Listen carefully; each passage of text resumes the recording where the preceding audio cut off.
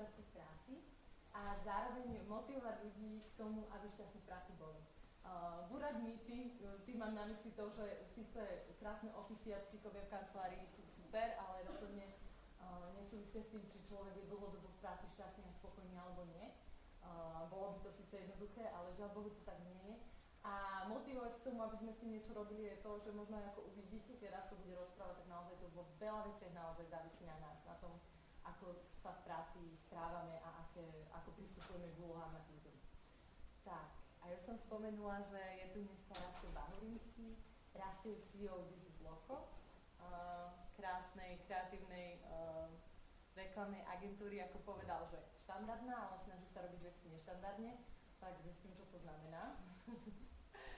A verím tomu, že dneska sa dozviete o tom, ako to robia, prečo u nich ľudia ostávajú napriek tomu, že ich hajrujú do iných agentúr, prečo sa im povedzme aj tento rok veľmi darilo a ako to je teda s tým psíkom v práci a prečo tu dneska nie je.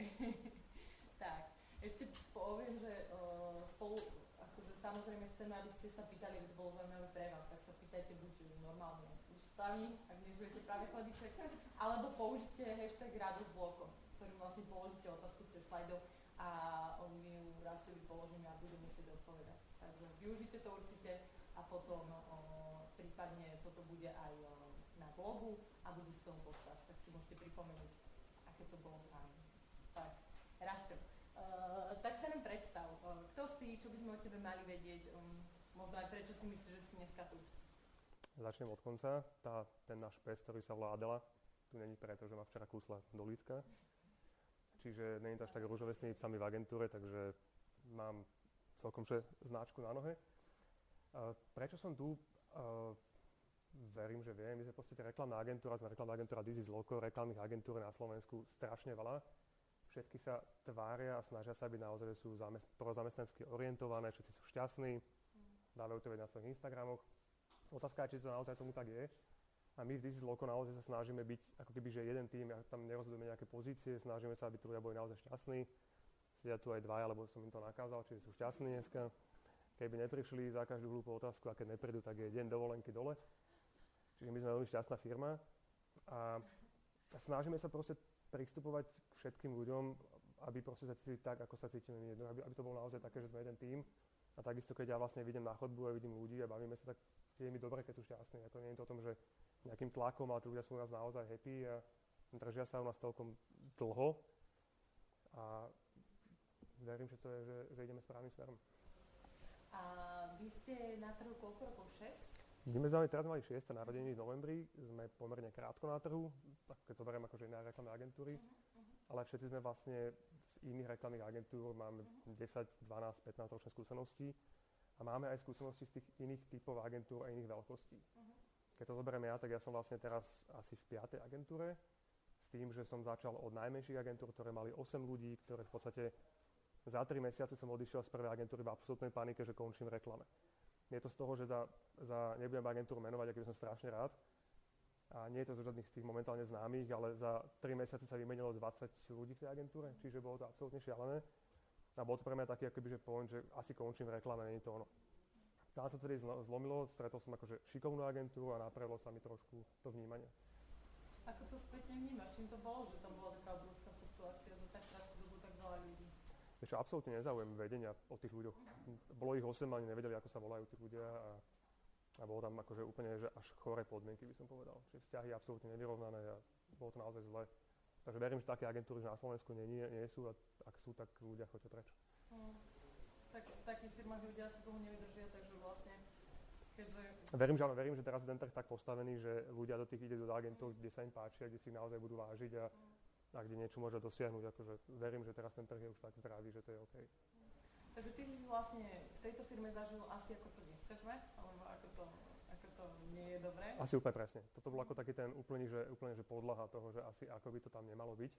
A následne to bolo už iba lepšie. Zažil som vlastne eventovú agentúru, zažil som 70 členov agentúru, konkrétne Extrapolitan Augury, naozaj to bolo zase, že neviem, čas tam bol celých 50, 60, naozaj neviem.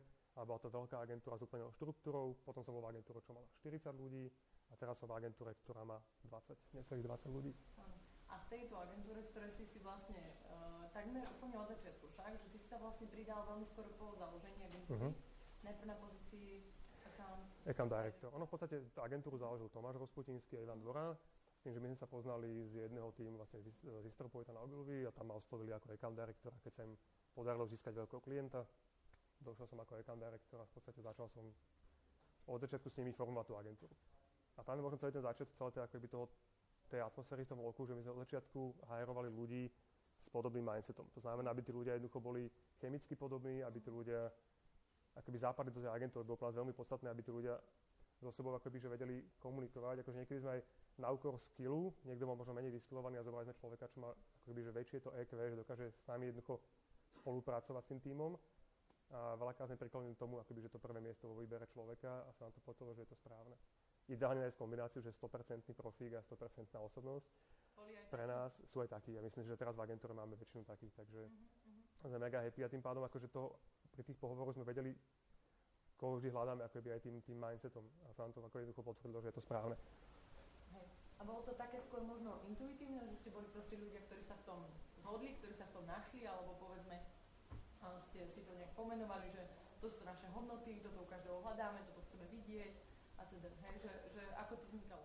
Ono pri tom hiringu je dôležité úplne od toho prvého momentu. To znamená, ak vám človek pošle e-mail, ako komunikuje, ako vám podá ruku, ako sa posadí, ale to sú veci, ktoré vieme odpustiť pri tej diskusii. Ale momentálne stačí 2 minúty na to, aby sme toho človeka úplne, akože naozaj pohovor všetci, ktorí sa tomu venujú, za 2 minúty viete, či ten človek je áno alebo nie. Tá chémia je jednoducho, akože naozaj, že cítite, že to je áno. V zmysle toho, že to je proste akože fit do týmu, tak. Do kultúry. Čiže prvé si povieme, že toto je fit, akože človek je super, páči sa nám a teraz poďme sa baviť o tých odborných veciach. Či zapadá do tej seniority, ktorú hľadáme v danom momente a keď to sadne, tak je to úplne mega. Lebo tých ľudí je strašne málo, ich menej a menej a o to viac by si ľudia mali vážiť, pre koho robia, komu investujú svoj životný čas. A som prekvapený, že ešte dneska pracujú ľudia vo firmách, v ktorých sú není šťastní, alebo šťastný je možno extrém. Nechodí takže nie je až taký nadšený každý deň, ale jednoducho, že chodí do roboty, ktorá si ho váži. Takže asi tak by to malo byť. No, to je možno aj také ako miesto na tvoj osobný názor. Či myslíš, že to je, že tí ľudia tam zostávajú? Či si to zažil, kde si tých ľudí nevážili? Bolo to ľahké, bolo to ťažké odísť? Takže viem si predstaviť, že niekto možno proste upadne do nejakej neistoty, že sa bojí, že stratí prácu. Tak. Je to asi zmena času. Boli časy, keď človek dával výpoveď alebo povedal, že chce vyšší plat. A šéf mu povedal na to, že má 100 životopisov v šuflíku a vymení ho za 5 sekúnd. A to je akože reálna úplne, že jednak jednej text, ktorý akože fungoval kedysi. Pred 10 rokmi to bolo o tom, že tých ľudí bolo strašne veľa. A jednoducho na každú pozíciu bolo naozaj, že 20-30 ľudí. My keď sme robili v roku 2013 pohovory, tak sme mali na account manažera 120 životopisov. A z toho bolo reálne, že 90, že zaujímavých. Teraz dojde 20, z toho je 18, akože absolútne, že vysokodvížny vozík a podobné zamerania. A 2 prídu reálne, čiže je toho veľa menej. My si mi pravil, že vlastne vy akože vôbec nedokážete robiť si recruiting cez štandardné nejaké job portály, hej, že vlastne sa vám tam prihlásia. Je tam obrovský vysoký, nazveme to zle, že odpad, ktorý jednoducho pre reklamky nefunguje. My to robíme cez sociálne siete, cez kontakty, LinkedIn a tak ďalej, že pozeráme si veci, ktoré naozaj, alebo už odporúčania. Ale reálne niektoré pozície v reklamke sú tak, že pri 4 roky životnosť, poviem to otvorene, tu ľudia potom odchádzajú na stranu klienta alebo idú momentálne k startupom alebo k populárnejším momentálne akoby, že odvetviam a reálne tí reklamkári, ľudia v reklamke ich je menej. A jednoducho už aj tá seniorita, už keď niekto má 2-3 roky praxe, tak už sa považuje, že wow. A tých ľudí sa veľmi ťažko hľada, čiže ale štandardné job portály, to je úplne už pre nás nepoužiteľné. A ty si aj tak vravel, že vlastne teraz máte nasýtený stav, že nehľadáte nikoho, že to je výnimočné, tak si to užívate. Ako najdlhšie sú u vás ľudia, alebo ako dlho sú u vás, hej? Ono akože ja si myslím, že reklamka by mala človeka hľadať stále. To je pre mňa o tom, že má by ako keby prebiehať kontinuálny nábor, to nazvime, zbieranie talentov, všímanie si trhu, komunikácia s ľuďmi. Bez toho podľa mňa akože, keď človek vypadne, cíti sa, že je nasýtený a všetko má v poriadku, tak jednoducho vypadnem z toho trhu, nezistím, kde sú tí ľudia šikovní a tak ďalej. A u nás tí ľudia ostávajú, je to otázka, niektorí ostanú rok, niektorí sú tam už 5 rokov, čiže záleží od toho aj ako sa darí nám, väčšinou zatiaľ akože sa darí dobre, ale záleží to aj, ako sú spokojní, možno niektorí sú nespokojní, jednoducho chcú ísť na inú pozíciu, chcú ísť ku klientovi a tak ďalej, čiže tá fluktuácia v reklame je teraz, akože nepoviem o tom, že u nás fluktuácia nie je. Ale napriek tomu, keď od nás človek odíde, tak kedykoľvek môžeme zavolať a ten telefón nám dvihne. Čiže keď sa rozchádzame sa naozaj že v dobrom, v minimálnych situáciách, že to neklapne. Ja sa možno opýtam aj odborníkov na slovo zapich. Ako dlho ste v agentúre? Január 2018, čiže rok aj mesiac. To je také ešte asi ako, to sa nepovažuje za moc asi dlho, nie? V jednej firme, ani vo vašej branži, hej?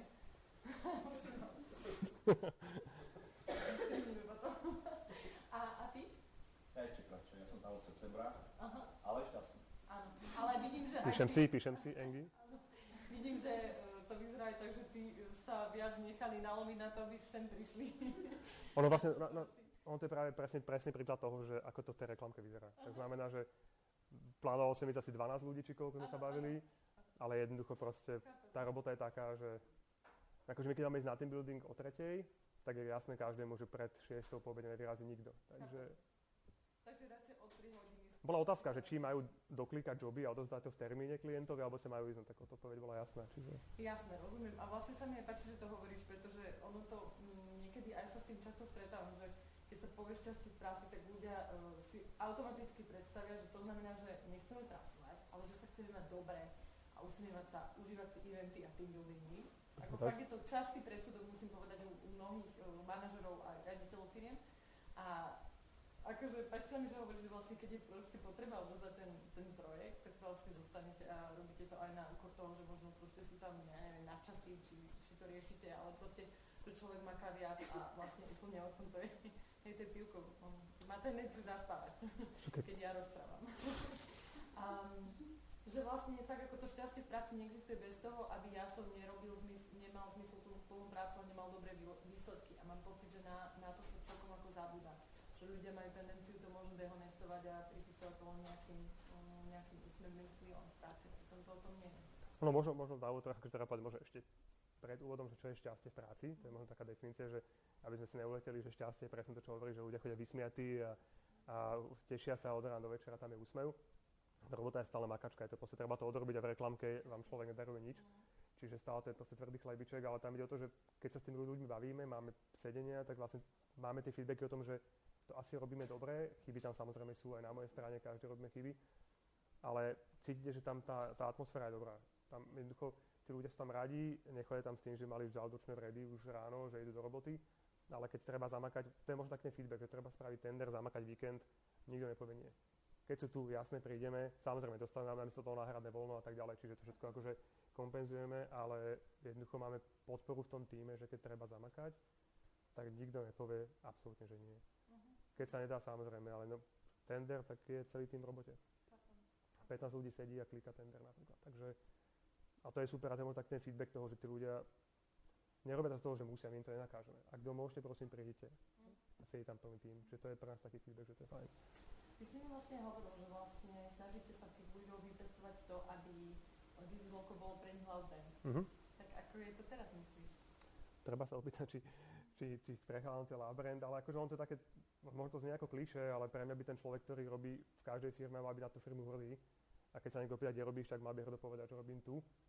A jednoducho sa tým pochváli a keď je, neviem, je nejaký event, pošle fotku, šerne fotku, lajkne to, teší sa z toho, my robíme vlastný merch, máme nejaké vlastné veci, ľudia sa tomu tešia, robíme obraz, na ktorom vždy máme kreslenkovo, že nám to nejaké auto nakreslia, každý rok máme vlastný obraz, ktorý máme vystavený v agentúre. Jednoducho ten človek je súčasťou firmy a všetkých tých merchov a ja si myslím, že tí ľudia to snáď berú ako ten loud brand, že sú hrdí na to, kde robia. Ty si povedal, že možno to znie ako klišé, ja naopak mám pocit, že až príliš málo často to od ľudí počujem, že sú hrdí na tú firmu, v ktorej robia. Takže si myslím, že to je super a že to tak hovoríš. A toto, čo si povedal, že máme merch, máme aj obraz, sú to krásne veci, ja som aj ten obraz videla, je veľmi pekný. Asi k príležitosti narodení ste si tak vyrobili. To sú tie, ako keby, povedala by som, tie také pekné, úsmevné veci. A v čom sa to prejavuje, myslím, v takých, akoby, že sú tí ľudia lojálni, hej, alebo v tom ich správaní skôr. Ako sa to prejavuje v tom správaní, to, že tá firma je ich loud brand? To je dobrá otázka. Ono v podstate v tom správaní sa to prejavuje asi úplne všetkými tými reakciami, ktoré si spomínal, či sú to akože kvázi požiadavky na nejaký nadštandardný výkon, či to je akože pocit z tých ľudí, ktorí tam sa pohybujú, ako spolu komunikujú. Jednak našim cieľom je spraviť, že this is loco jeden tým, to znamená, že tí ľudia to neznám, vedia sa spolu pohádať, vedia sa spolu rozbiť na team buildingu, proste vedia spraviť ako keby so sebou jeden tým, ktorý dokáže spraviť všetko a verím, že to, ako ich vnímame, tak je to ten feedback, že ten love brand to je. No. On to vidíš akoby na každej tej reakcii na tom, určite nie všetci, ani nikdy nie všetci neboli proste, že loco je love brand, konečná stanica, ostávam tu a proste vy ste bohovia, určite tak to nie je. Ale snažíme sa mať tie podmienky na to, aby tí ľudia k tej firme zhľadali šťastie ako k svojej, šťastie ako, že budujú niečo a môžu sa zapísať do niečoho, čo vlastne už ostane navždy v tej agentúre, ich rukopis. Čiže majú takú možnosť, akýkoľvek input, akýkoľvek nápad príde, či už to je exteriér, interiér, systém, klienta, niečo, čokoľvek prídu, tak môžu prísť a riešime to a iba vítame takéto impulzy od nich. Čiže možno aj to, že sa cítia možno niektorí ako časť tej firmy súčasť a to je ten cieľ. A tí ľudia, čo to tak nemajú, je jasné, že proste takí sú a je to asi normálne. Ale či myslíš, že to súvisí? Je to viac o tých ľuďoch, alebo to možno o tom, že dalo by sa im dať ešte niečo iné v rámci akoby teba ako alebo teba zastupujúceho tú firmu? Tak, jak som povedal, nemôžeme, ani nie je asi v našich silách, aby bol každý stotožnený s tým, že loco je jeho love brand, ale snažíme sa akože tým ľuďom s každým človekom baviť individuálne, každý má iné potreby, ako máme nejaké tie spoločné potreby, ktoré sa snažíme ako keby ľuďom zabezpečiť a ak sú tie špeciálne potreby v rámci možností, tak snažíme sa takisto akože byť v ústretí, ale nikdy nebudeme love brand pre úplne každého, ktorý v tej agentúre je, čiže a jednoducho nie je to mínus pre človeka, keď to tak nebere, nevníma, nechodí na team buildingy, nelajkuje naše fotky, vôbec mi to nevadí, ak ten človek naozaj je tímový hráč, že je milý a je úprimný a robí pre tú firmu dobre, tak aj to je pre mňa to spôsob, že je šťastný v tej firme, že mu to nevadí. Lebo naozaj dneska verím, to nie je šťastný, tak on nerobí v tej danej firme. Takže. Ty si vlastne hovoril, že tí ľudia asi sú spokojní, asi sú šťastní, vravil si, že sa s nimi bavíte aj osobne a že vtedy sa dozvedáš mnoho vecí. Tak keby sme sa bavili úplne akože prakticky, že ako si to máme predstaviť, tak meriate to nejak? Robíte si, ja neviem, prieskum angažovanosti alebo prieskum spokojnosti, alebo máš ty pravidelné one-on-one, čo môže byť aj náročné, keďže si CEO a väčšinu času asi robíš niečo iné, než máš čas riešiť každého zamestnanca osobitne. Ako to vyzerá v praxi, to rozprávanie? Tak my máme v podstate úplne ako keby, že kedykoľvek, aj chceme, aby to bolo, že kedykoľvek sa môže človek ozvať a riešime akýkoľvek akoby, problém alebo požiadavku, ale máme minimálne kvartálne, niekedy aj častejšie, také, že presne, že sedíme s Ďurom Kovačom, čo náš kreatívny riaditeľ, sedíme spolu, bavíme sa s každým človekom, s accountami, najprv tímovo, sedíme spolu so všetkými accountami, bavíme sa o tom, čo im chýba na kreatíve, potom opačne. Teraz vôbec nejde o donášanie, že by žalovali navzájom, ale skôr je to o tom, že tej skupine povedia iné a potom je zase individuálne stretnutie, hneď následujúce dni, s každým sedíme pol hoďku, ako treba a naozaj bavíme sa o tom, čo je dobré, čo je zlé, čo v systéme by zlepšilo, naozaj pýtame sa na tom, keby to bola tvoja agentúra, čo by si zlepšil, čo by si spravil inak, čo ti vadí, čo ti naopak akože proste imponuje. A každý povie niečo iné. Niekto sa odváži v skupine povedať nejaký feedback a niekto individuálne. Čiže pre nás je ten feedback naozaj mega dôležitý. Bez toho podľa mňa nedokážeme napredovať ako firma. Takže ho aj aplikujete? Určite. Snažíme sa veci zapisovať, snažíme sa veci riešiť. Nie všetky veci dajú akože aplikovať hneď, ale väčšinou sa to bavíme o systémových veciach, o tom, že čo ľuďom prekáža, napríklad, že je zbytočné v práci, čo by naopak zlepšili, naopak zrýchlili a tak ďalej. Čiže snažíme sa to aplikovať, ako to je možné. Vy ste vlastne minulý rok hľadali Office/Happiness manažérku a viem, že ju už máte, tak? Tak z čoho tá potreba vznikla? Má tam Happiness manažérku a čo priniesla tá pozícia do firmy? Zmenilo to nejak akoby to, ako sa tam tí ľudia majú? Zmenilo to veci? Ono v podstate zrazu tam je akoby človek, ktorý dokáže. My to máme tak, že máme, že Lucy je v podstate aj u nás už časti na social, časti ako keby aj na ten happiness, časti na office. Uvidíme, kam sa ten človek bude profilovať, je veľmi šikovný, čiže predpokladá, že z toho happiness a officeu pôjde do toho odborného akoby smeru. Ale vždy sme mali akože kvázi aj nejakú happiness manažerku, ktorá myslela na to, keď niekto mal narodeniny, samozrejme vopred, robili sme si firemné raňajky, bolo to ako keby, alebo sa sledovali veci, ktoré boli možno, že pre nás absolútne že neviditeľné, naozaj niekto mal sviatok, niekto mal ťažký deň a je to naozaj cítiť potom. Jednoducho, že na to nikto nemá čas a na tie veci sa naozaj zabúdajú. Zabúda sa robiť to, že naozaj niekto má narodky, alebo sme dlho neboli na pive, je 2 mesiace naozaj, že strašná roboty. A ten človek je presne na to, že sa všimne, zistí, že čo ako poďme, sademe si sem, vybaví, zabezpečí a vyburcuje aktivitu u týchto kolegov. Vyburcovala príza. Hej, aj to povinnosť samozrejme, lebo Takže vlastne priniesla tam akoby toto, že viacej tí ľudia sa možno stretávajú, niekto je ten, ktorý na tie veci myslí, ktorý iní ľudia nevedia. Ja to možno doplním, že my akože všetci tí ľudia, ktorí vykonávajú tú exekúciu, tak časom ako keby tak zažili do tej exekúcie, do tých procesov, do tých výstupov a ideme proste v jednom kole a zabudáme na tie veci, ako keby, ktorú tú firmu robí nejak takú uvoľnenejšiu a to, čo ako keby trošku ako keby robí aj tu ten ventil tým ľuďom, lebo ideme proste v jednom kole. A ten človek, ktorý nie je zaťažený tým procesom a tým tlakom roboty, má čas rozmýšľať nad vecami, na ktorými nemáme. A to je presne o tom. Ty máš národky, toto sa stalo, toto poďme osláviť, sem poďme všetci, tu je taká akcia, poďme tam, urobme toto a tak ďalej. Čiže má čas pozerať sa na firmu trochu inak. A podľa mňa akože zase nie každá agentúra sa dovolí mať, aj my sme mali akože v podstate nás je trošku viacej iba ako This is Loco, my sme na poschodí ešte so Stafinom a ešte s jednou firmou, ale všetci sme v podstate tam je rovnaká majiteľská základňa, čiže ona v podstate robila pre 2 firmy. Pri menšej firme to asi nerentabilné úplne mať happiness manažera, ktorý nám robí zábavu, keď tak nazvem. Ktorý vás zabáva. Koľko vás je? Nás je teraz asi 18. 18. Čo ste tam, máte akoby aj nejakých, čo chodia iba na polovičnú úväzok, alebo vyslovene máte ľudí? V podstate áno, v podstate naša happiness manažerka lomeno slash robí na polovičný, ale budeme to teraz meniť, takže... Jasné. Potrebujete viac šťastia. Viac sa ušlo, by som povedal. Čiže šťastia bude... Sorry, chalani, šťastia bude menej teraz. Rastio, ty si začínal vo firme na dosť inej pozícii, síce si nikdy nebol úplne rádový zamestnanec, ako si sám povedal. A potom vlastne si na chvíľu odišiel, potom si sa veľmi rýchlo vrátil, ale už do pozície riaditeľa. Čím to bolo, že si vtedy odišiel? A čím to zase bolo, že si sa vlastne tak rýchlo vrátil? Boli to myslím nejaké 4 mesiace? To bolo 4 mesiace, jednoducho asi to nebudeme úplne rozoberať do detailov. To, čo môžeš. Jasné. Odišiel som z dôvodu, že nebolo naplnené nejaké moje očakávania.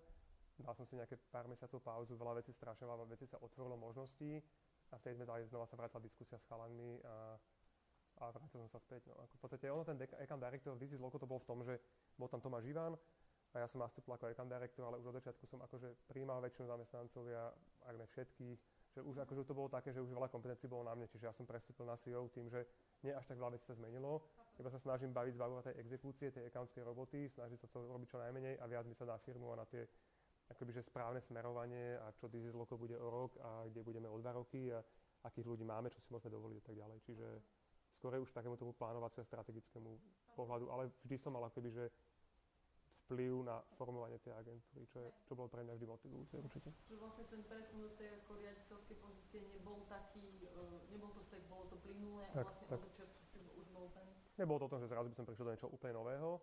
Áno, musel som sa akurát uvedomiť to, že musím opustiť z tých štandardných accountských vecí a to je taký trošku problém, že stále to v sebe držím ešte, ale prejde to za chvíľku, zbavím sa toho a bude. Boli aj veci, ktoré si priniesol ako úplne nové, odkedy si v pozícii CEO? Ono v podstate úplne nové, tam to by akože zaznamenalo akože úplne nové vnímanie agentúry, my kontinuálne sa snažíme niečo naplniť, čiže asi skorej iba zlepšujeme tie veci, ktoré sa dajú a snažíme sa iba byť stále aktívni na trhu a byť trendy. Čiže stále prinášame niečo nové. Ale nič radikálne, to Loco má nejaký smer. Sme rúžová a kreslenková agentúra a to Loco je do istej miery má aj význam a snažíme sa toho držať. Čiže... Ale môžeš to rovno povedať, aký to má ten význam, lebo... Toho som sa bál. Ja som sa niečo dočítala a teraz dve možnosti sú, ale asi viem, ktorá je správna, ale boli tam napísané dve, že je to bar v Malackách. Ale... To nebude ono, to bar v Malackách to asi nie. A to druhé je to z Matrixu. to bolo v podstate, áno, Tomáš mal agentúru, alebo mal firmu Loco a on si myslel, že Loco je s 2 C, takže preto máme aj 2 C. Akože nejak Tomáš je jazykovo zdatný, ale toto proste... A potom počul v Matrixe, tam bola nejaká láška This is Loco a zrazu to proste padlo a musím povedať, že to je absolútne skvelý brand, absolútne skvelá možnosť na ďalšiu prácu s tým brandom, lebo This is, čokoľvek doplníš, tak je to akože, my máme tie merče, This is čiapka, This is mikina a naozaj to je proste super a čoskoro sa to asi aj všetci dozviete, budeme mať možno, že prezrádzam trochu vopred, ale ten merch akože možno sa s ním stretnete časom. Takže vlastne máte to jednoduchšie vytvoriť niečo, čo dáva zmysel. Teraz sme spravili this is ruksak, this is čiapka, jednoducho to sa akože minulo, to robíme čo klientom na Vianoce, vždy spravíme niečo, this is niečo a je to naozaj veľmi formovateľný. Spravíš this is team building, väčšinou anglické slovo ideálne so slovenským, this is čiapka je absolútne super, to máš jak this is čučoriedka, takže a sedí nám to výborne, čiže ten brand naozaj bol zaujímavý v tom začiatku, spôsobil to, že bol pre ľudí iný, bol zaujímavý, bol taká tá rúžová, celý ten text a to vzbudil takéto spontánne PR pre tú agentúru určite v začiatku. Ty si vlastne hovoril, že neštandardná agentúra, ktorá sa snaží robiť veci neštandardne, tak čo ešte to neštandardne znamená? Asi chápem, že to je aj to, mať nejaký ten svoj brand a byť aj iný tým, že to meno je, dá sa povedať, také ako veľmi unikátne a že vám tak nahráva do karát. Tak čo ešte iné robíte také neštandardné? Jedno z neštandardných vecí je určite to, že máme veľmi blízko k startupovej komunite a často sa k nám obracajú nové vzniknuté firmy, startupy na to, aby sme im pomohli so stratégiou, kreatívnym konceptom. Máme za sebou úspešné startupy, len samotné Stafino, ktoré už je vlastne veľká firma. A týmto sme trošku iní, snažíme sa rozumieť tomu biznisu aj z pohľadu klienta, alebo sami sebe sme niekedy v podstate klientom. Tým, že máme startup, do neho vstúpime alebo pomáhame, tak vieme vnímať ako aj toho klienta. Čiže sme akože v tomto sme trošku odlišní. Nerobíme len pre klientov, robíme aj pre seba vlastné nejaké produkty a veci. Čiže v tomto sme iní a sme rúžoví. Áno. Spočíva tá inakosť aj v tom, že si mi vlastne hovoril, že nie ste v trase, nie v Adme si hovoril, že budete? Ako zatiaľ nehovorím úplne presne, že Krás je ďaleko. Adma, tam sme teraz riešili vstup, my sme vlastne 2 roky po sebe tam nejak nevstúpili, aj nám to trošku administratívne ušlo.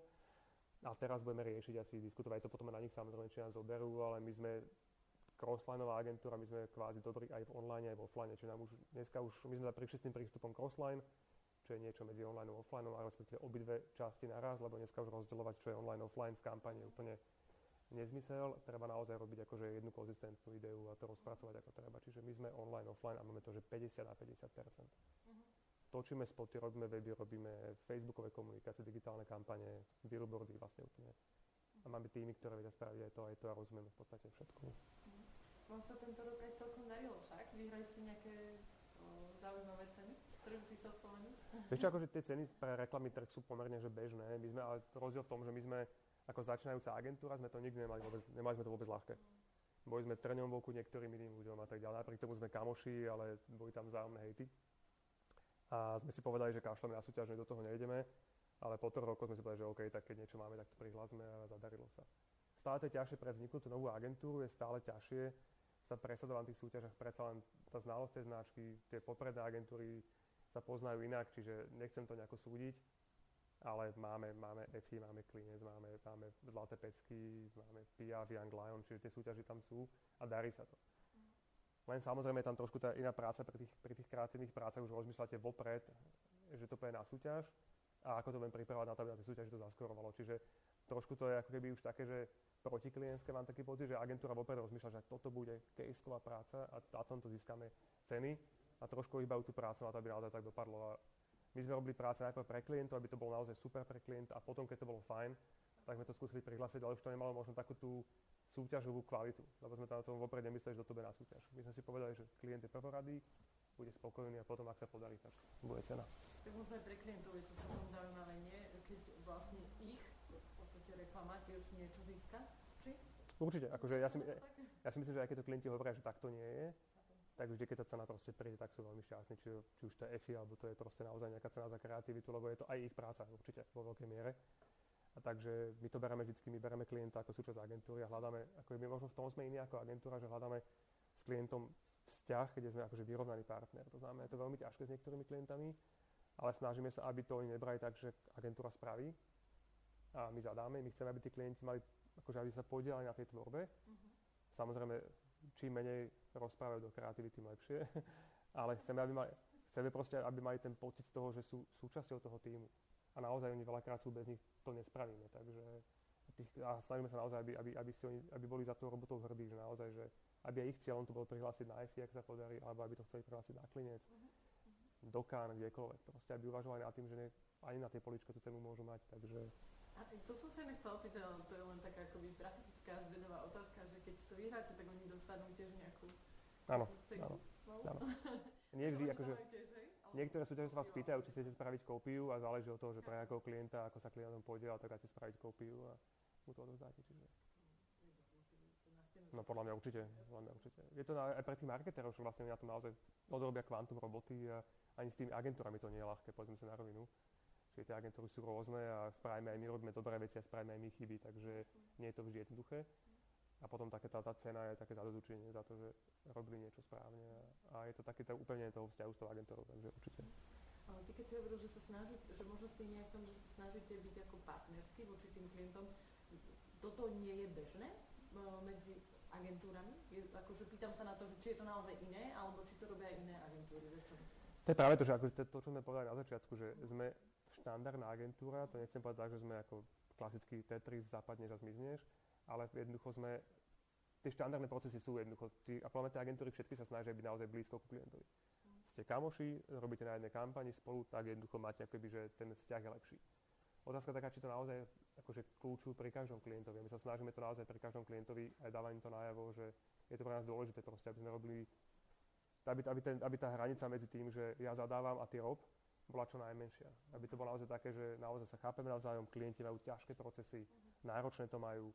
My sa zastrápime s kvantom roboty, niekedy ťažko naplánuješ to množstvo roboty na ľudí a tak ďalej. Čiže zájme sa pochopiť a vedieť akože niekedy odpustiť tomu druhému a na druhej strane sa spoločne tešiť z tých vecí. Ja napriek tomu viem, že si mi hovoril, že nevždy to s tým klientom zafunguje. Že už ste dospeli do štádia, kedy si poviete, že niektorými s klientmi radšej už robiť nebudete. Bola taká agentúra, myslím, že ak sa nemení Kaspen, Jungfond, že oni dávali každý rok prepustili jedného klienta. Myslím, že to boli Kaspeniaci v Nemecku. A oni vlastne, myslím si, že vždy vyhodnotili, ktorý klient je najmenej pre nich, akoby, že vo všetkých smeroch ten vzťah, financie a tak ďalej, jednoducho normálne dali vedieť, ktorého klienta a prečo pustili preč. A pre tých klientov to bolo také naozaj, že nemoc príjemné, keď zrazu reklamka pošle, znamená, že fúk, s nami teraz chcete robiť, ktorá reklamka s nami pôjde do spolupráce. Mne to veľmi páči inak, lebo ako klienti vyhadzujú agentúry, tak mohli by agentúry niekedy si povedať, že tak s týmto klientom už stačí. A myslím si, že agentúry by mali mať na to, ako keby povieme to, že gule vyhodí toho klienta, keď to nie je OK. Nevrajím, že my to robíme, ale keď už jednoducho ďalej nejde, tak s tým klientom nespolupracujte. Nie je to dobré ani pre toho klienta, ani pre nás. Nám sa stalo teraz, že sme ukončili spoluprácu s neziskovou organizáciou, kde sme proste urobili všetko preto, aby to bol naozaj tip-top. Ale nebolo to ono, nefungovalo to a mali sme si naozaj veľké trápenie, je to teraz týždeň stará vec. A takisto sme sa raz odmietli zúčastniť tendra jedného veľkého klienta, napriek tomu, že robia dobré veci, tie vzťahy boli dobré, ale jednoducho nebolo to úplne 100% tak, ako by sme chceli, ako sme si predstavovali a aby to bol naozaj zdravý vzťah, tak sme si povedali, že do toho nejdeme. Bol to proces dospieť k tomu, že to vnímaš takto? Lebo viem si predstaviť, že v hlave človeka, ktorý je vlastne zodpovedný za to, ako sa firme darí, on v konečnom dôsledku zodpovedný, tak ako sa asi odohráva aj tá matematika, hej, že môžem si to dovoliť, alebo to radšej riskím a ešte budem s tým klientom. Tak ako to bolo u teba? No možno aj to je to, že ako ľudia vnímajú to šťastie v agentúre, keď majú pocit, že za nimi ten zamestnávateľ stojí a nám kvôli nejakému klientovi začali odchádzať ľudia a bolo tam naozaj, že bol to tlak a cítili sme, že agentúra je pre nás prednejšia ako ktorýkoľvek iný klient. A tí ľudia boli naozaj nájsť dobrého človeka, mať s ním 100% vzťah a teraz človek trpí kvôli klientovi, kvôli nejakým veciam a hrozná, že odíde 1, 2, 3 zamestnanci kvôli tomu, že klient má niekde komunikačne nejaký šum alebo niečo nefunguje, tak zvážime, či nestojí naozaj akože, či nie je lepšie si ponechať ľudí ako klienta. Lebo podľa mňa dneska určite ľudia, ktorí tvoja agentúru sú cenejší ako ktorýkoľvek klient, ak to možno je akože veľmi zlé pre klientov, ale mali by aj tí klienti mať rešpekt voči tým agentúram a mali by si ich vážiť. Samozrejme, keď agentúra robí zlú robotu, nech ich vymenia. Ale nech to není proste o tom, že si môžeme diktovať, čo chceme, ako chceme. A jednoducho podľa mňa agentúry mali mať na to gule. Keď to proste nefunguje, tak to správame. A prachy nie sú všetko určite. Lebo skôr či neskôr sa to proste rozpadne, či už tímovo, a budete lepiť úplne iné problémy, budete riešiť. Takže my sme uprednostnili agentúru pred klientom. Ty si vlastne vravel, bol vlastne prípad, kedy ľudia kvôli klientovi aj odišli. Bolo to niekedy aj naopak, že vy ste sa museli rozlúčiť s ľuďmi, ktorí nepohovorili kvôli klientovi, ale kvôli čomukoľvek? Keby som povedal, že nie, tak klamem, takže určite aj tak, že keď v dvakrát úplne iný klient sa sťažuje respektíve má výhrady voči zamestnancovi a my vieme, že cítime to aj my, tak jednoducho treba si proste povedať a rozlúčiť sa. Takže mali sme takú situáciu určite, že klient dal požiadavku, tak sme vymenili človeka na iného klienta a potom na to isté klienta, čo vlastne človeka bol z druhej strany z iného klienta sťažnosť, tak musíme reagovať aj my na to. Lebo od niekiaľ ten feedback ide zase, ale musíme dôverovať tomu klientovi, že ten feedback je úprimný a nie je to vymyslené. A je to častokrát minca má dve strany vždy. Ale bola tá situácia aj u nás, určite. Zara, v tomto ako skúsenosti máte vy vo firme, nie kolegovia? Áno, ale aj nie. To znamená, že niekedy proste naozaj človek pôsobí veľmi, veľmi perfektne, vie sa perfektne propagovať, že aký je šikovný a všetko je v poriadku, ale potom zistíte na to, že naozaj klient má pravdu a že tie procesy boli tam chyby, boli tam nedostatky. Takže minca má dve strany a treba vedieť počúvať od toho klienta, ale všímať si aj tých ľudí. Nám sa to darí, my sme malá agentúra, akože horšie, keď je agentúra má 50-60 ľudí a tam už ustrážiť tie vzťahy a tých ľudí je naozaj náročné. Ty si vravel, že s tými ľuďmi, ktorými sa rozlúčite, že zostávate kamoši, že si zvýhnete telefón, s tými ľuďmi, ktorými sa rozlúčite vy, myslím, že neodídu sami, tak sa to tiež darí? Vo väčšine prípadov áno. Akože keď zavoláme, tak vieme, že ten feedback dostaneme, ale sú firmy, kde človek zavolá po odidení a nikto mu nezoberie telefón. Akože už to je to náročné. Nám tí ľudia naozaj, akože tie vzťahy sa snažíme a keď človekom sa lúčime, tak povieme dôvod a naozaj, že je nám to väčšinou akože naozaj úprimne ľúto, lebo je to naozaj, ten človek je člen už v podstate kamaráti, takže. Rastio, máme prvú otázku zo slajdov od Anonima. Máte v pláne ísť agentúrou za hranice, zahraniční klienti, prípadne pobočka? Akože uvažovali sme nad tým, ale hovorím, ja som zastanca toho, že najprv si uprac doma a potom skúsme vedľa. Akože tých možností je viacero a určite nad tým uvažujem a naozaj, keď budeme mať dokonale nastavený systém na Slovensku a dokonale to bude fungovať, tak potom, lebo vždycky to je o ľuďoch. Zase vracame k tomu, že to sa o tých ľuďoch, čiže keď chceš uspieť niekde v zahraničí, potrebuješ lokálneho, silného, megasilného človeka, ktorý pozná trh, pozná ľudí a on ti tú agentúru postaví. Alebo jednoducho môžeš akvizovať a kúpiť nejakú menšiu agentúru v zahraničí a skúsiť ju akože premenovať a prerobiť, ale to už je veľa práce, čiže je to v pláne, sú nejaké také výhliadky, ale naozaj najprv si upracujeme doma. Tak čo teraz upracujete? Akože chceme byť dokonali v procesoch, my máme trackovací systém vlastný, my si trackujeme časy, my proste akože, a celkom ochotne to robia ľudia. A naozaj snažíme sa proste, aby sme mali naozaj, že dokonal vychytaný ten systém a to know-how a potom môžeme expandovať. Kedy prišiel ten bod, že ste si uvedomili, že to je potreba? Lebo mnohé malé firmy fungujú tak, že vlastne nejak ako rastú, nejak fungujú a zrazu je ich 25 a zistia, že niektoré veci vôbec nemajú podchytené. Tak ako to bolo u vás? Kedy ste mali pocit, že už teraz tieto veci potrebujeme, lebo ja neviem, odchádza nám know-how spolu s ľuďmi, alebo niečo zabudáme? Ako to procesovanie myslíš? Alebo to... Povedal si, že si to chcete teraz dokonale nastaviť, tak povedz, ako ste k tomu prišli. Tak my sme boli celkovo systémová agentúra, musím povedať, že trackujeme čas na sekundy, akože a dáme človek dostane zadanie, pustí si štart, končí, vypne stop. Ľudia to berú naozaj, tie systémy fungujú vo väčšine agentúr, dokonca dneska niektoré najväčšie agentúry si stále píšu na listočky zadania, joby, neviem ako to funguje. My sa snažíme totálne akože kvantifikovať, ako do centu rozdeliť, že na čom strácame, ktorí ľudia ako robia, čo sú efektívni, a nie je to o tej kontrole. My keď človek má málo hodín, tak zistíme, že buď málo trackuje toho času. Nikdy sme neprepustili človeka kvôli tomu, že málo robí, že má málo času trackovaného. To je v podstate pre nás, aby sme vedeli, a hlavne pre klientov, že vieme klientov potom následovať akože report detálne roboty. A klienti to veľmi uvítajú. Čiže my si ako naozaj ten čas trackujeme, vieme výkonnosť klientov. Keď si predstavíš, že napríklad klienti dá paušál na mesiac, vymýšľam dať 10 000 mesačne a chce tom XY hodín, a keď to netrackuješ, tak nemáš nikdy ako keby doklad na to, že vlastne, OK, dávaš mi 10 000 eur, ale trackuješ 600 hodín, takže tvoja hodinovka je 3 eurá, vymýšľam, nerátal som to. Čiže, a keď to nese zrazu zo systému vytlačené, tak on si to uvedomí a veľakrát to je diskusia, ktorá akože ide určite v prospech agentúry. A neviem si predstaviť napríklad dneska, že by fungovala firma o 20 ľuďoch, agentúra, ktorá predáva hodiny a čas bez toho, aby ten čas a hodiny merala. To je podľa mňa akože naozaj nezmysel. Ako keby si predávala materiál, ktorý predávaš na váhu, ale predtým ho neodvážiš. Ale typuješ, že to bude asi kilo a ideš ďalej. Čiže proste niekde tam strácaš. Očividne strátiš, nezarobíš, podľa mňa. Čiže tie procesy od nás, už aj chalani, keď agentúru vlastne zakladali, tak mysleli na tie procesy vo všetkom, že tie procesy proste musia byť. Nie je to u nás akože nejaká buzerácia v tom, ale jednoducho ten proces minimálne v tom trackovaní času je pre firmu veľmi prospešný. Ty si vlastne hovoril, že keď majú málo hodín, tak ich rozhodne neprepustíte. Myslíte si akože opak, že tých hodín je veľa? Riešite potom nejak, ja neviem, efektivitu, alebo si hovoríte, že tento človek mu dlhšie trvá? Určite, to je potom tá druhá strana mince, že keď niekto trackuje veľa, tak potom, alebo málo, tak musíme vyhodnocovať akoby aj tú kvalitu. To je zase potom na iné meritko, ale väčšinou sa stáva, že tí ľudia trackujú málo. Robia tam do noci, robia tam dlho. Očividne vidíme, že robia na tých joboch, tá robota je perfektne správená, ale od trackovaného času je menej. Čiže len naháňam, aby trackovali presne všetko, čo majú a bez toho sa my vlastne potom nevieme bez toho zhodnotiť akože výkonnosť tej agentúry. Zatiaľ sa nám to darí naozaj dobre na základe tých hodín, na základe čísel, akože vieme to celkom pekne vyhodnotiť. A ako zase akoby ohodnotíte alebo ako kompenzujete tých ľudí, ktorí tam vlastne ešte asi teraz stále sedia a možno tam ešte chvíľu sedieť budú? Ako vlastne vyvážite to, že tí ľudia vám z toho nevyhoria, že ten ďalší projekt tiež doberú a tiež robia rovnako dokonalo? Ako sa s tým pracuje u vás? No čo poviem, momentálne tak hrajú kalče, to si myslím, lebo zajtra je turnaj medziagentúrny, takže akože jeden tu sedí, mal hrať. Takže vidím, kto to No, tento rok to asi nerozbijeme na tretie miesto ako minulý.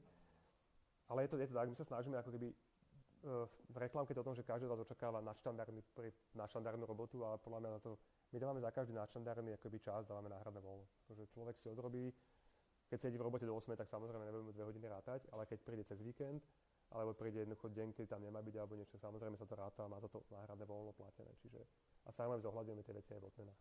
Jasne. Ty si sám povedal, že nemáte nejaký extra zoznam benefitov, ale proste keď človek niečo chce, tak za nami príde a proste vyberie si to a my mu to dáme. Čokoľvek do 5 eur môže kedykoľvek prísť. Do 10, keď sú sviatky. Akože tie benefity, podľa mňa benefity nerozhodujú o tom, či človek tej firme ostane šťastný, akože, alebo človeku zvýšiš plat o 300 eur, aj tak ti odíde proste. Keď chce odísť, tak odíde. Keď niekto chce hajrovať a ho chce zmeniť, tak to zmení. Čiže pre mňa snažíme sa nájsť tak, aby tí ľudia boli aj platovo spokojní a aby tie, vieš čo je dneska benefit. Benefit je káva, čaj, benefit je to, že dáme niekomu fitness kartu za 500 eur na rok, to nedávame proste. Snažíme sa mať tie základné veci pokryté a ak sa bude dariť a budeme rásť, tak tie benefity môžu rásť tiež, ale ja si myslím, že benefit nie je zďaleka rozhodujúca vec, kvôli čomu človek ostane vo firme a kvôli čomu je šťastný. Čiže, ale budeme sa snažiť a snažíme sa robiť stále, čo je v našich silách a možnostiach aj finančných, aby to bolo stále zaujímavejšie. Ja s tým vlastne súhlasím, ale myslím si, že firmy ako reklamné agentúry rozhodne a ešte aj tí firmy, alebo tak ako mladé startupy to majú podľa mňa ťažké v tom, že tá laťka sa strašne pušuje hore. Že vlastne tí ľudia majú full office, majú posilňu, majú kalcitov, majú obedy zadarmo. Vieš čo, myslím, že vlastne je to naozaj ako ťažké, že sa vytvára taký ten tlak a tí sú ľudia milí myslia, že vlastne na tom naozaj ako záleží viac, než na tom, ako to v tej firme funguje, aká tá kultúra vlastne je. A všetci vieme, že keď to je človek do firmy a dostane 350 benefitov a nie je tam spokojný, tak za 3 mesiace je preč, či sú benefity alebo nie sú. Čiže stále to je nice to have, keď sa človek rozhoduje medzi dvomi úplne rovnakými ponukami a vtedy mu zrazu príde, že má tam 7 perfektných benefitov, tak možno to závaží a rozhodne sa ísť tam. Ale či nejaká vstup do wellnessu, alebo vymýšľam, alebo neviem, lekárskú prehľadku zdarma, či to je to, čo človek akože uprednostní firmu, neviem. Ja si myslím skôr, že nie. A skôr ide o to prostredie, v ktorom sa bude cítiť dobre. Keď hľadáš človeka na viac ako 3 mesiace, tak určite musí byť spokojný. Určite asi by bolo fajn, keby bol dlhšie ako 3 mesiace. Určite. Skúste povedať jednu kampaň, s ktorou by ste sa radi pochválili.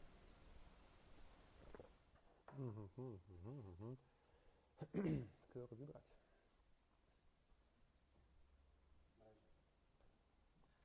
A to bude zase z Ďuro, bude zamyslený.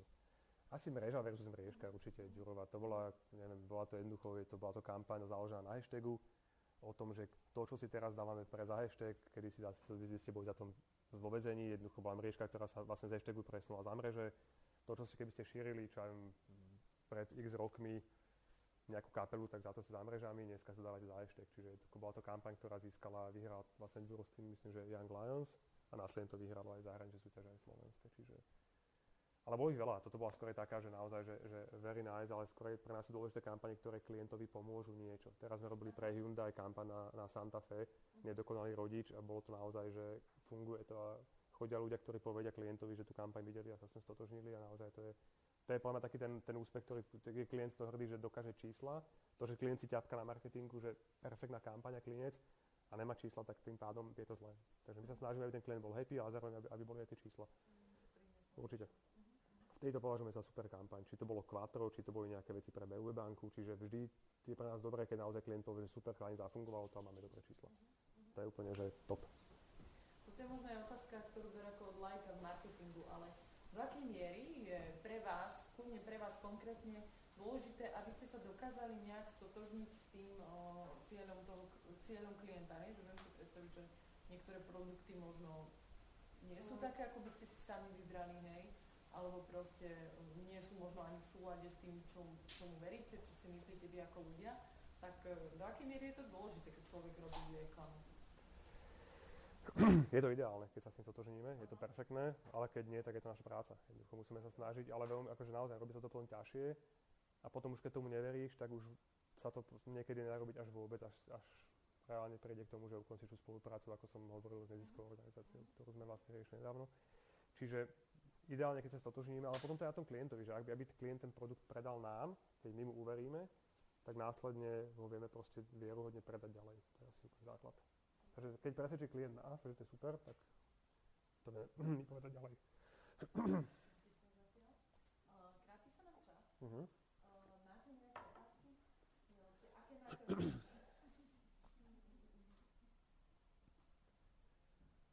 Super. Ja mám ešte takú jednu na záver. Potom ešte osobne. Alebo už nikdy. Ty si teraz šťastný? Si šťastný práci? Jasné. Doma som najšťastnejší. Tak ty si zažil tú firmu, kde si vôbec šťastný nebol, ktorý si sa pakoval veľmi rýchlo a teraz šťastný si. Čo je to hlavné? Čo tam vidíš, že ťa robí šťastný v práci? Tak akože pre mňa je dôležité to, že môžeme ako keby smerovať tú firmu, že určujeme nejaký ten smer a mám pocit, že niečo tvorím. A to asi dáva človeku tak, že niečo sme vytvorili, niečo sme spravili a možno sme niečo zmenili. A to sa snažíme povedať vlastne ľuďom, ktorí sú u nás, že majú čokoľvek, že všetci formujú tú agentúru jednoducho.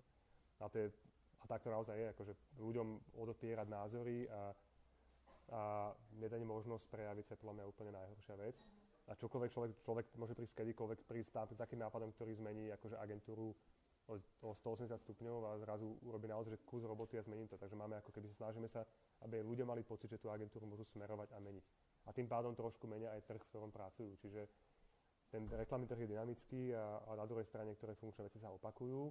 A preto aby sme nepadli do toho stereotypu opakovania sa, tak pre nás každý impuls od ľudí u nás je veľmi dôležitý. To znamená naozaj, ako sme to hovorili, že dokážeme spadnúť do toho kolobehu a zabudneme proste na veci, ktoré sú tie neštandardné. A vtedy nám veľmi pomáha, keď sa ozvú ľudia a povedia niečo, čo by chceli, alebo čo by ich zaujalo. Je to, čo my od nich očakávame, určite tá aktivita. A ešte mám no? Jasne. Ja by som mal ešte jednu. No poď môj.